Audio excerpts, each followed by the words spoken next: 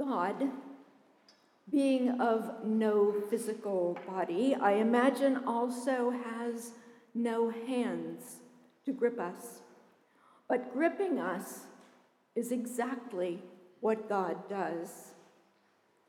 Being made of spirit and being made of love, God, I imagine, laces and weaves her very self over and through our fingers like jewel-toned rainbows of ribbon.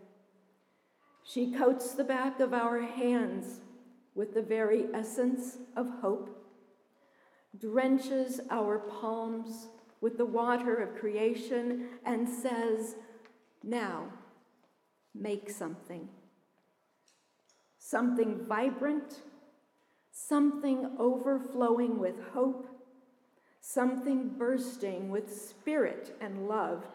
Make me, Creator and God, into a hand to be held." In our first reading today, which is set fairly early in the work of the disciples after Jesus' resurrection, a good and holy and generous woman, Tabitha, has died.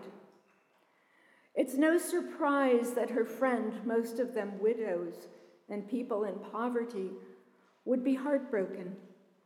And so they sent for Peter, a man devoted to being God's hands in the world. When he arrived, Tabitha's friends wept and showed Peter the works of Tabitha's hands, the tangible love of God she had created in their midst, things like clothing and community.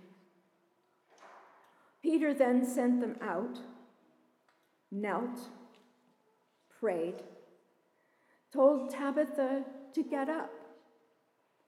Tabitha stirred and she sat up, and then Peter took her by the hand, helped her find her feet under her, led her down the stairs into the sunlight where she could begin again. Peter and Tabitha, holding hands, walked into new life.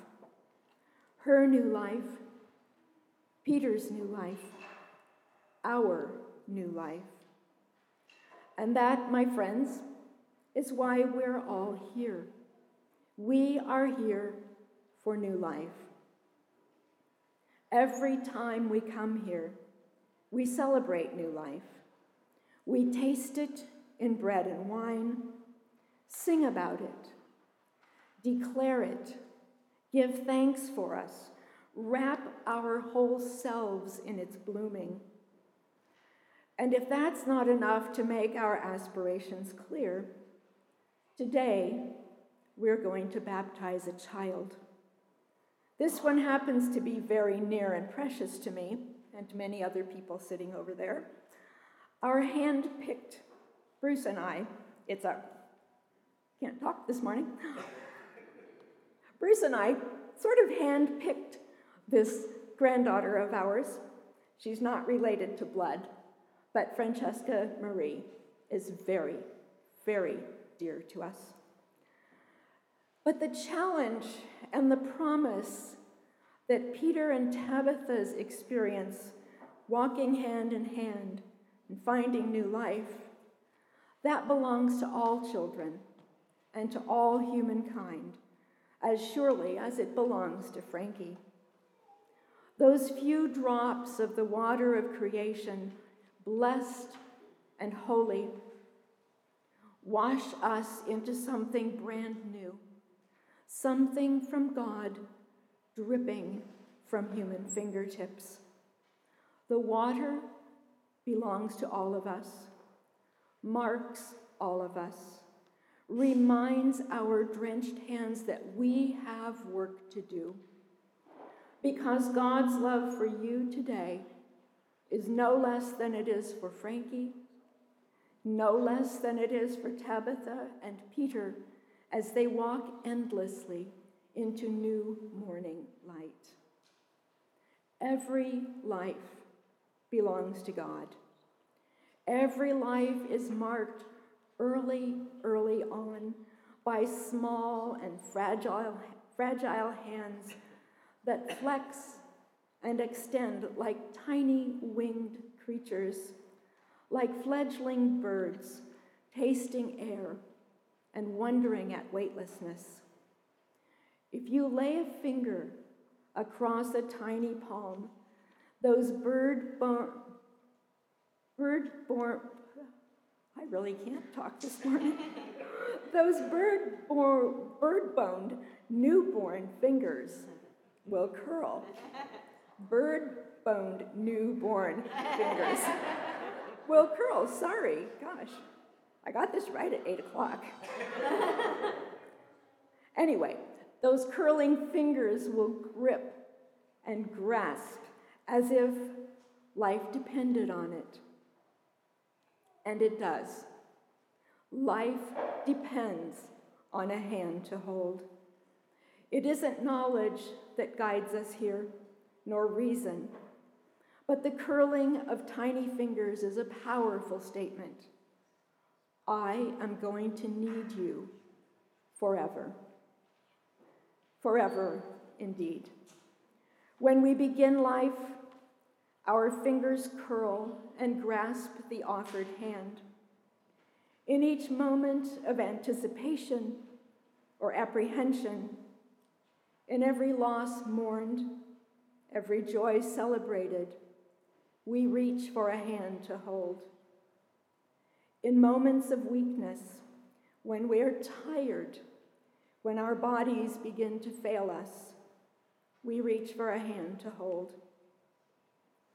A hand to hold is connection, energy, warmth, love, the spark and sparkle of God alive among us. Hands restrain us and protect us. Hands guide us forward, give confidence and comfort, soothe loneliness, express love, remind us that we're in this together. Hands carry delight, spread delight, like a stream carries water over stones, singing and refreshing whatever it touches. A child, freshly confident in the ability to walk, will grasp two hands, one on either side, lift her feet from the ground and prove that in newness of life, children can fly, if only we offer them a hand. We who have taken flight and maybe crashed a time or two, we who know the pitfalls of the journey and the loveliest way through the forest and through the meadow, we pray, do our best to lead those who are new in good directions, into amazing and memorable adventures, close and closer to God, where saying yes to life becomes instinct, even when life is tough. Like a fledgling winged creature leaps from the nest, confident that the air will lend support. When the new one is able to fly, we, with our weathered hands, firm and full of experience, will learn this.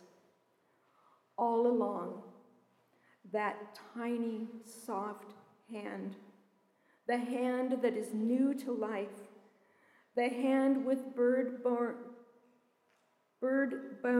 fingers that so readily grips ours, has all along been leading us in good directions, into amazing and memorable adventures, close and closer to God, where saying yes to life becomes instinct even when life is tough.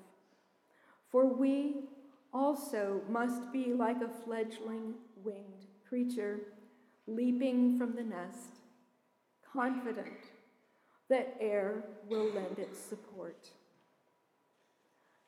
So right now, This is what I love. I love that every baptism is our own baptism, that every new life is our own new life, that every new life presses all of life deeper and deeper into God, ignites us, everyone, with the spark and sparkle of God alive among us, hand in hand in hand, fingers curled tight, finding God in one another, as if life itself depended upon such things.